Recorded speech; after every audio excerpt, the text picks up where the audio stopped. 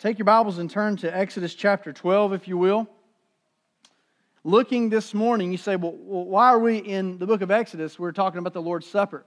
Essentially, what I want to do is go all the way back to the beginning and help us think through the roots of the Lord's Supper, kind of its Old Testament ancestor, if you will. When I was in middle school, I think it may have been elementary school, I don't rightly remember, but it was either late elementary school or early middle school. My teacher had us do a class project where she said, you're going to research your family history, your family tree. You're going to diagram that out. You're going to come in and share it, with us. And I heard a lot of groans throughout the classroom. There was just a lot of this eye rolling, But I was excited. I had to stifle my excitement so I didn't get picked on in the hallway outside after the class. But I was really excited about this because two reasons. Number one, I love history. Just finished reading a great history book on the Civil War. But two, I had no idea about anything to do with my family's ancestry at that point. Nothing. I knew nothing about anything except for some of us came from the Raleigh area and some of us came from the Durham area. And that was about as far back as I went. And so I got excited about this. I got on the phone and I began calling my grandparents and asking them all sorts of questions, just peppering them with questions. Some of them were, I don't know, I have to go look into that for you. But they began to answer some really interesting questions for me. I dug out our family albums and began to look through pictures and ask, who's that person, and tell me more about them. And I learned all sorts of things, like some of the names of my ancestors, my great, and so on back ancestors. But my favorite part was learning some of the stories. There were some kind of quirky stories, Sometimes we have a tendency to look back a few generations ago. Boy, there were some quirky people, that came before us. But let me remind all of us that there will be people come behind us and will look at us and say, boy, those are some quirky people that came before us. And so we ought to be careful about that. But one of my favorites was my great-great-grandmother's name on my mom's side was Early Bell Young. Early Bell Young. Spelled just like early, no crazy twist on it. Bell, like the bell that we rang before we started service. And then Young. And I asked my mom yesterday, they came up for his visit. I said, why in the world did her mama name her Early Bell Young? Like, what's the sense in that? She said, I don't know. I have no idea. So there it is. There you have it. But it dawned on me as I was studying my family tree back then, and then also as I was revisiting some of that for this sermon this morning, that I cannot fully understand who I am now if I don't have some kind of understanding of where I've come from. I can't know who I am today if I don't know where I have come from. I need to know something about the people before me so that I can know what makes me, me. And that's exactly how it is with the Lord's Supper. I grew up in church my whole life. Matter of fact, we talked about the songs that we were singing that reminded me of being in Ridgecrest Baptist Church in Durham, North Carolina. And I can remember as a little boy, this silver plate would pass by me 4 times a year with these little crackers in it. And this silver tray would come by and it had juice in it, and I was thirsty. Mom, why can't I have that juice? I'm hungry. Why can't I have those crackers? I want some of those crackers. I want some of that juice. And for a long, long time, I grew up in church never really understanding what it was we were doing when this silver tray came passing by me and people were plucking one out, and I couldn't have one at that time. I didn't understand that. And I'd get my arms kind of folded, my lips pooched out a little bit, I'd go home sort of mad about this thing. But what I discovered is we can raise children, we can raise youth in this church, and 4 times a year until they leave home at 18 or 30 or whatever it is that they leave home at today, they can watch this silver tray go by them, and they can even pluck a piece of bread or a cracker out and take a little cup, and when the pastor says drink, and when the pastor says eat, go along with what's going on, and leave out of this church and never fully understand what it is they are doing and why they're doing it. And so when they go off to college, let's just say, or to work or wherever, and nobody's dragging them into church that 4th or 5th Sunday rather, and they see the need, I don't see a big need for why I need to sit there and wait for somebody for 15 minutes to pass a couple trays in front of me. Sadly, if we're not biblically intentional, it can become just another religious routine. And that's not what Jesus intended for the Lord's Supper to be. So today we're going to go back to the Old Testament biblical roots of the New Testament Lord's Supper and look at where this thing began way back in the beginning in the book of Exodus chapter 12. So here's my plan. We're going to read the text in just a moment. I'm going to give you a brief summary, just a flyover of the Passover, if you will, a flyover of the Passover. Then I'm going to lift out some big ideas to show the connection between the two, because there is an awesome connection between this Old Testament meal that was kind of a fast food drive-through, if you will, because it was pretty quick, and then this New Testament supper that we remember today. So let's read Exodus chapter 12, verses 1 through 14 together. Exodus 12, 1 through 14 reads like this. The Lord said to Moses and Aaron in the land of Egypt, "This month is to be the beginning of months for you. It is the first month of your year. Tell the whole community of Israel that on the 10th day of this month that they must each select an animal of the flock according to their father's families, one animal per family. If the household is too small for a whole animal, that person and the neighbor nearest his house are to select one based on the combined number of people. You should apportion the animal according to what each will eat. You must have an unblemished animal, a year-old male. You may take it from either the sheep or the goats. You are to keep it until the 14th day of this month. Then the whole assembly of the community of Israel will slaughter the animals at twilight. They must take some of the blood and put it on the 2 doorposts and the lintel of the houses where they eat them. They are to eat the meat that night.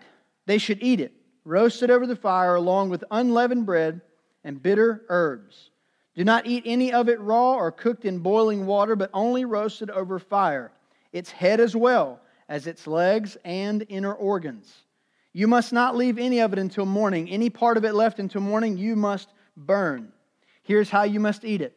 You must be dressed for travel, your sandals on your feet and your staff in your hand. You are to eat it in a hurry. It is the Lord's Passover. I will pass through the land of Egypt on that night and strike every firstborn male in the land of Egypt, both people and animals. I am the Lord.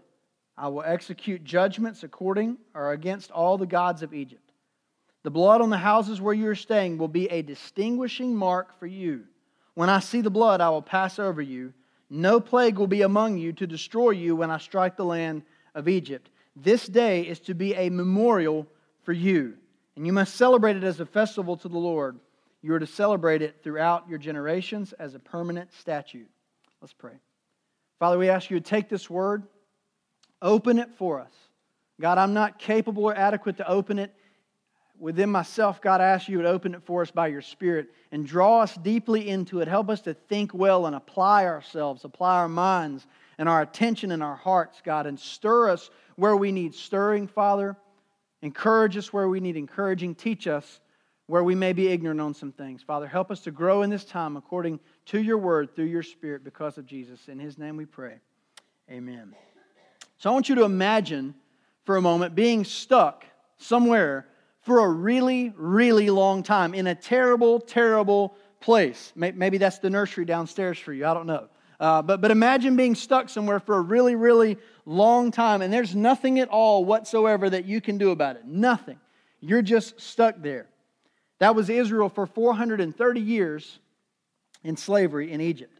In this little book, Jameson says this. He says, Jacob's descendants were being crushed under Pharaoh's heel for 430 years, and God had had enough. He remembered the promise he made to Abraham to bring his offspring into the land of Canaan, the promised land.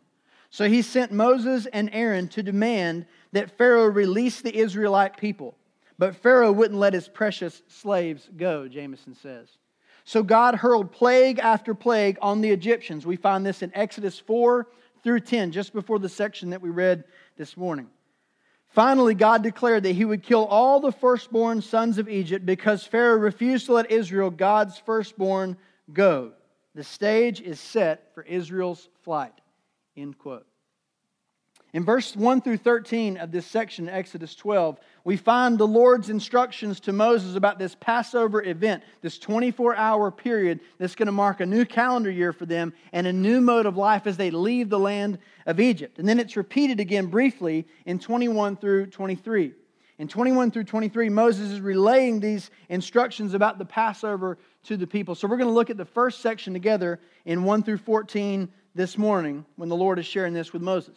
He begins by giving these instructions to Moses and Aaron that their new calendar year will begin with the Passover. That's something I've read and several times and just missed. That their new calendar year is going to begin with this event called the Passover. Listen, he says, this will be the beginning of months for you. It is the first month of your year. You say, what is God doing? He's reorienting their calendar around Him. How important is your calendar? How important is your personal calendar or your family calendar or your work calendar? If you don't put something on your calendar, do you miss that appointment? Monday morning, I showed up first thing. I thought I was doing good. Made it here at 8:58 that day. I'm usually in about 8:30. I had forgotten that I had told a few students from a marketing class at the high school to meet me at 8:30 here at the building. Normally, I'm here at 8:30. I drop my boys off at school, get here at 8:15, 8:20. I'm settled in. Well, I show up about 8:58. I'm thinking, I'm doing good. I'm 2 minutes early here. And I walk in, and someone looks at me first thing and says, there's 3 guys waiting to meet with you. Oh, I forgot to put it on my what? My calendar. I forgot to put it on my calendar, and I missed my appointment. See, our calendars tell us where we spend our time. Listen, you know this. I don't need to tell you this, but your time is one of the only things that you cannot get back. So our time is so vital. If we look at our calendar and we look at our checkbook, do we not see what we value? Do we not? Go look at your calendar this past week and let's look and see how much time did I spend on this activity as opposed to how much time did I spend with the Lord and reading His Word and how much time did I spend in prayer. Our calendars tell us a lot. So God says, I'm going to reorient your entire nation and your life around me. I'm going to refocus it all around me by putting me at the center part of your calendar. And so then he says each family has to select a lamb on the 10th day of the month. 1 animal per family. But this is not just any lamb. This is not the last one in the litter, right? This is not the runt. This is not the one that nobody wanted, that nobody called in from eBay and said, I'll take the last one in your little group, right? This animal was a special animal. What does the Scripture say? In verse 5, it had to be what kind of lamb? An unblemished lamb. Your translation may say a spotless lamb, an unblemished lamb, a spotless lamb, 1 year old. You say, why unblemished? Why spotless? Why does that really matter? This part is crucial. Deuteronomy 17 tells us that using a blemished animal as a sacrifice to God would be an abomination. What did God get on the priests for at the end of the Old Testament? Because their sacrifices were blemished. They were giving God the leftovers. You say, well, why does God put our calendar need us to reorient our calendar around Him so we don't give Him the leftovers? If we're not careful, we will do everything that we are interested in doing, and then our calendar will tell us that we're not all too terribly interested in spending the time with God that we need to spend with Him. We need to look at our calendars. The sacrifice had to be perfectly spotless to fit the bill as a substitute for the people. And then it says the family would keep the lamb from the 10th until the 14th day. What do you mean keep the lamb? Most likely keep it with the family.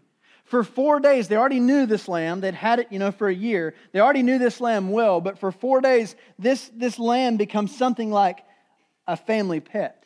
And the children hold it most likely. And they love it and they pet it and they talk to it. But you know what? If you've been around it a few years, and let's say you're an older kid, 8, 10, 12 years old, you know what's coming, don't you? On that 14th day, the entire community of Israel would gather at twilight to do what with this family pet? Slaughter it. To slaughter it. Now the Bible, some people say the Bible's a boring book. The Bible's not a boring book at all. The Bible's very graphic if you read it carefully about what they would do. They would take the knife and they would slit the throat of this family pet. And they would turn it up and they would drain its blood. And they would use that blood as the sacrifice.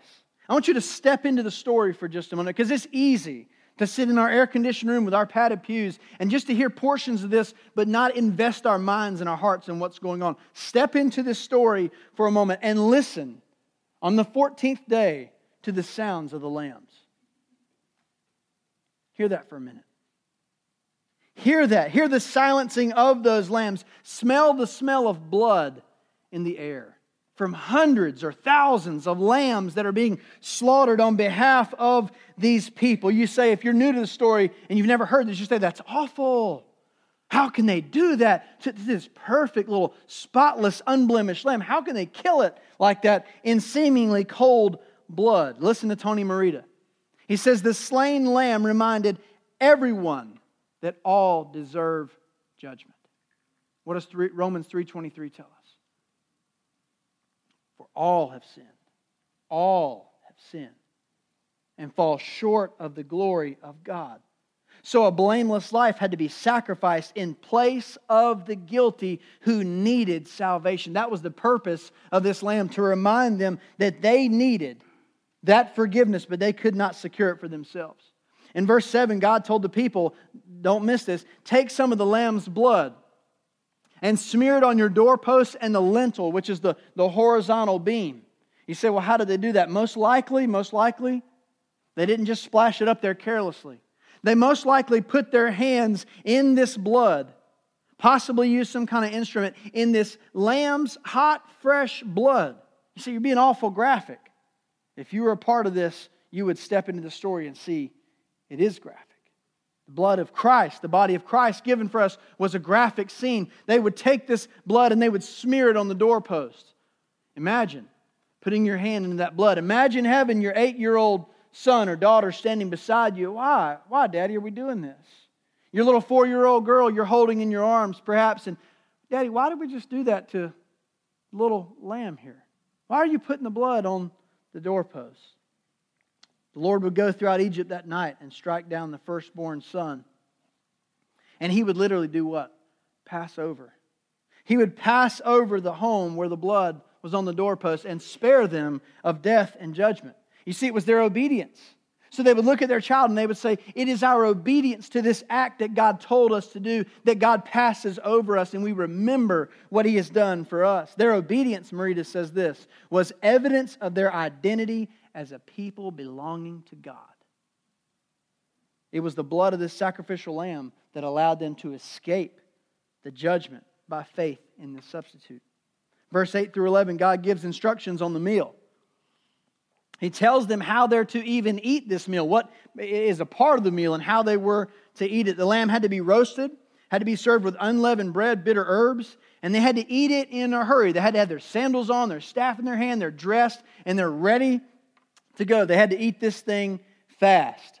This past week on Thursday, Ethan and I went to the hospital and go make a couple of visits together. And when you pass by Mr. Bob's there on the way out of town, it's awful tempting to stop in, and I'm really glad that's leavened bread, by the way, because those donuts, man, they're just, they're that high. But it's awful tempting to stop in there and grab you a donut. So I said, Ethan, let's go get us a donut. All right, man, okay, cool, my treat. So we go in, and I grab a donut, he grabs a donut, we pay, we walk out, we're getting in the car, and we crank it up, and I said, here, pass that thing over this way. So he hands me mine, same thing every time, white cream, chocolate top. Matter of fact, when I walk in Marion, this is bad, but when I walk in Marion, the girl says, white cream, chocolate top? So, yep, that's fine, yep. So I'm eating my donut, I have it in my left hand, I'm holding on to my steering wheel with one hand, I'm not driving with my knee at this point anyway. That was when I was brushing the crumbs off. And I take a bite of this donut, and I kind of look out the window, and I'm sort of half talking with my mouth full, and I see something out of my periphery over here moving. And I kind of look over and see what Ethan is doing, and he is brushing crumbs off of his pant legs, and I look for his donut, and his donut was completely gone. I mean, this thing is disappeared. You're talking about eating it in a hurry. I thought, man, I've got to put that in here for the Passover, He thinks it wasn't that fast. He's shaking his head right now, but I'm the one that gets to be up here talking this morning, so it was that fast. It was pretty fast. But he tells them, eat it in a hurry. That's why the bread had to be unleavened, didn't have time to rise. Okay? So they eat this in a hurry and be ready to take off when God came through and sent them out. The bitter herbs reminded them of their harsh and bitter conditions in slavery back in Egypt. Verse 12 and 13, God tells Moses what He's going to do on the night of the 10th plague. Look at what He says about the blood. I keep going back to this because I don't want you to miss it when we take this supper here in a minute. Listen to what He said. The blood, in verse 13, the blood on the houses where you're staying will be a what? A distinguishing mark. We were at Jack Frost the other day. I'm talking a lot about desserts today, sorry. We were at Jack Frost the other day, and we were eating some ice cream, and I looked down at Scott and his leg. He had some shorts on. And I noticed on his right leg, about halfway down his calf, there's two little places. It's a really, really light, faint, tan-colored birthmark. I looked down to see which leg of mine it was on. It was on my right leg. I looked at Scott. I said, isn't that funny? I said, you have the same exact birthmark I do. Isn't that funny? Well, he didn't care. He was eating his ice cream, But I said, that's amazing, But it's a distinguishing mark. He has that because he belongs to me. You see, he says here about this blood, it will be a distinguishing mark for you. And when I see the blood, listen, he says, I will, what, church? Pass over. He says, I will pass over you. Tony Merida again says the blood on their doors was a sign, listen, that judgment had already fallen at this house. Judgment had already fallen. The question is, on whom did the judgment fall? Did judgment fall on that family inside that home? No. It fell on the perfect, spotless, sacrificial lamb that lost its life so that the people inside that home that are covered by that blood, they don't have to lose theirs. God accepted this blood sacrifice because, listen, church, it was the only way that an imperfect and sinful people could be brought into His presence and called His and given a mission and a new identity and a purpose. It was the only way. God was providing that way of salvation for His people as they applied the blood to their homes. And then verse 14. He says this is to be a memorial, a permanent statute for you as a people to be celebrated throughout all generations. Now there's a lot more to the rest of the story. You can go read that. But I want to stop there this morning and make 5 interesting connections for you that I hope will encourage you and make this time we're about to engage in rich and deep and meaningful for you. A few ways that the Lord's Supper is like its Old Testament ancestor, I'm borrowing off that language, the Passover meal. The first one is this. Both meals are meals of remembrance. What did Ethan say this morning? These pictures help us remember people and places and trips and things we've done. Both meals are meals of remembrance. In Exodus 12:14, God says that Passover would forever be, listen to this, church, a memorial day. It would be a memorial day, a day of remembering when God delivered them out of slavery in Egypt. And in the same way, when Jesus took the bread and the cup at the supper, what did He tell His disciples? He said, do this how? In remembrance of me. When we take the supper just like the Jews, we are remembering God's awesome, redemptive, very personal and involved power to save us. We are forgetful people, are we not? Oh, we forget things all the time. Right? I have a calendar to help me remember, and I forgot to put something on my calendar. All right? I'm a forgetful person. So what does God call us to do in the supper? To remember. Second, they're both symbols of a supernatural rescue. A supernatural rescue. In the Passover, Jews celebrate the night when God worked a miracle in delivering them out of their bondage to Pharaoh, who was the king of Egypt. And in the supper, Christians celebrate the miracle of God delivering us from our bondage to sin and Satan. Listen to Colossians 1:13. Paul writes this in the New Testament. He says, He has delivered us. Same language. He has delivered us from the domain of darkness and not just left us in no man's land. You know, in war, there's that no man's land between enemy territory and your own. He delivered us from the domain of darkness and He's transferred us, the Bible says, to the kingdom of His beloved Son. We could not transfer ourselves. We could not deliver ourselves through any natural means of rescuing whatsoever. This is supernatural language. And God is showing the Jews, you could do nothing to rescue yourself from your enemy. And God says the same thing to us. I did it all. You were dead in your trespasses and sins. You were in the grave. I had to awaken you through my Spirit and call you out and give you new life. It was a supernatural rescue. Number 3, both meals define the identity of the person taking the meal. Don't miss this. This is crucial. Both meals define the identity of the person taking the meal. Jameson says this. Who is Israel? He asked the question, who is Israel? The people rescued by God from Egypt. The Passover reminded them year by year that they were a people, the only people that God had freed from slavery, and listen to this, made His own. Peter says the same thing to us. We're a peculiar people. We're a kingdom of priests. We belong to God through what Jesus has done to us. Jameson, again, listen. On the cross, God saved the people for Himself through the blood of Jesus' sacrifice. He freed them from sin and, listen, church, made them His own. This morning, as I'm preparing to come here, preparing my heart to stand in the pulpit and open the Word of God for you, I'm working through things in my life that I know are not right so that I can come to this table and be prepared personally to take the supper. And I said to Carrie this morning, I said, on my really good days, sometimes I'm tempted to try to go at this thing on my own. And then on my really bad days, I'm reminded that I can't. Every day.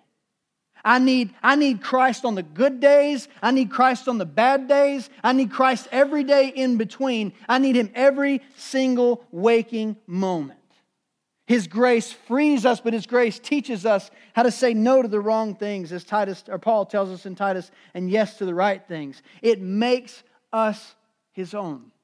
When we come to this table and you take this cup and you take this bread, here's what you're saying to everyone in this place. I belong to Christ Jesus because of what He's done for me.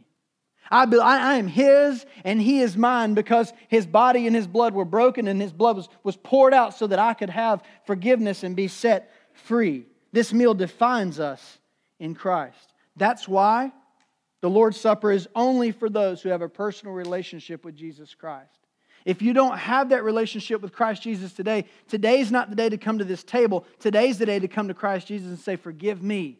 Set me free. Deliver me from that darkness and transfer me today to that kingdom. You say, well, I can't remember to say all that. You don't have to. When Peter was drowning, what did he do? Reached out his hand. And Jesus was on that water walking. He reached down and He pulled Peter out.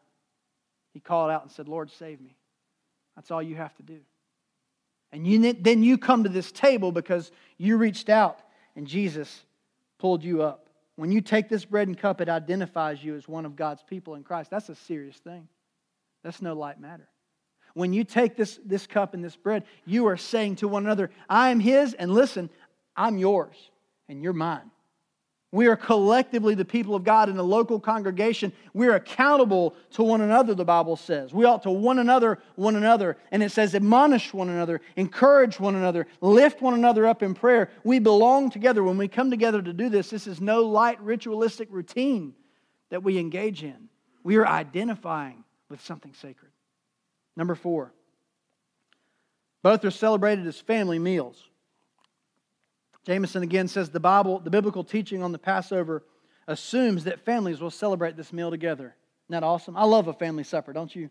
When Grandma fixes a bunch of food and calls everybody around the table, maybe she rang a dinner bell for you, or maybe she just hollered, I don't know. And gather around the table, it's family supper time.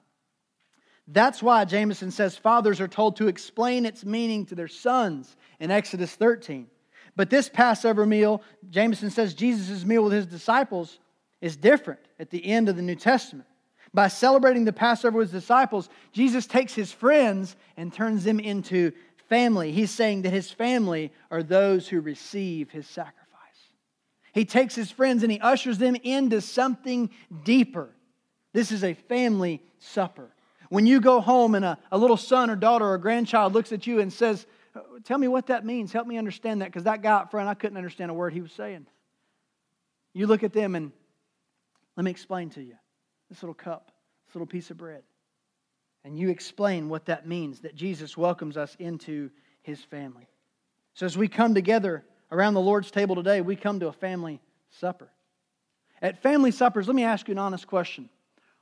Are they very much fun when there's dissension in the family? Is a family supper a lot of fun when there's just division right there at the table? Do you want to even be there at that table when there's conflict and things going on and you're like, this is just really uncomfortable? It's that much deeper when it comes to the Scripture. It's clear. Before we come to this table, we ought to go to our brother, go to our sister, and make things right, restore that relationship if things are not well. Paul tells us in Romans, live at peace with others in the family of Christ as far as it depends on you. We work through our difficulties together. Jesus invites us to the table because He's forgiven all of our sin. Let me ask you a question.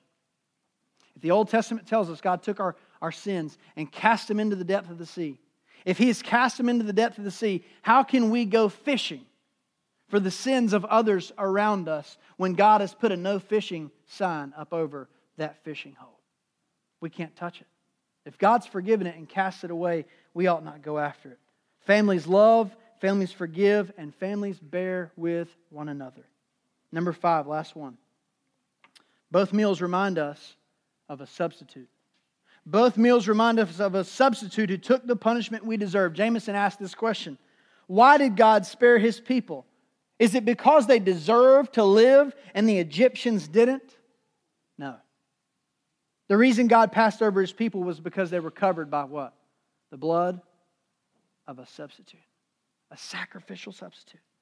In the Exodus, the lamb was slaughtered so the people could be free and live free and be forgiven from the wrath of God. In the New Testament, Jesus took this meal, He turns it around and He reapplies it to Himself. And He shows His disciples, who had slaughtered many lambs before, that He is going to be the substitute on their behalf.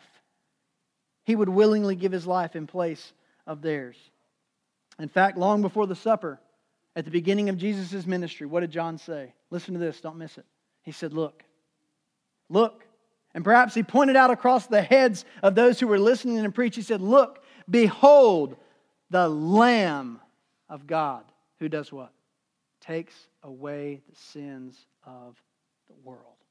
He was calling Him the substitute from the very beginning of His ministry. So we've looked at 5 ways the supper is like the Passover, its Old Testament ancestor. I want to tell you quickly one way the supper is not like the Passover from the Old Testament. The Passover looks which direction? Back. It looks behind. It looks to some great act that happened, a wonderful act that happened on their behalf. But in 1 Corinthians 11, Paul tells us that when we as Christian believers take the supper, we are proclaiming His death until when? Until He comes. Isn't that interesting? The Passover looks back. The awesome thing about being a believer in Christ and taking this supper is you look back to that cross and you look back to the blood that was poured out so all your sins could be washed away. So you could come in this morning so that I can stand here and preach, because I can't stand here and preach on my own merit. It's only on the blood of Christ that I can stand here and open the Word of God and say to you, this was done for you. It was freely given so you could be completely removed from the wrath of God. The wrath of God fell on Jesus, the substitute, so it would not crush you. But in the supper, you take it until He comes. This morning in Sunday school, a guy interrupted the class. Was needing a little bit of help. He said, I need some gas money to get down to the hospital. My mom's up here. I said, come on, I'll go down with you. So me and Dennis Kill and I rode down to the gas station. And Dennis walked in, and a couple of guys had given me some money to help him. They were standing there. And I said, fill it up. And we get to talking a little bit. And I said, his name was Timothy. I said, Timothy, it'd be a terrible waste of my encounter with you if I don't talk to you about the most important thing. Do you have a relationship with Jesus Christ, your Lord and Savior? Oh yeah. And then he said this. He said, I'm looking forward to when He comes back. I thought, this man knows his stuff. He knows the Lord. If He's waiting for Him to come back, we don't know when that's going to be. But when we take this supper in a few minutes, we take it and remember what He's done before, but we look forward today when He's coming to get us.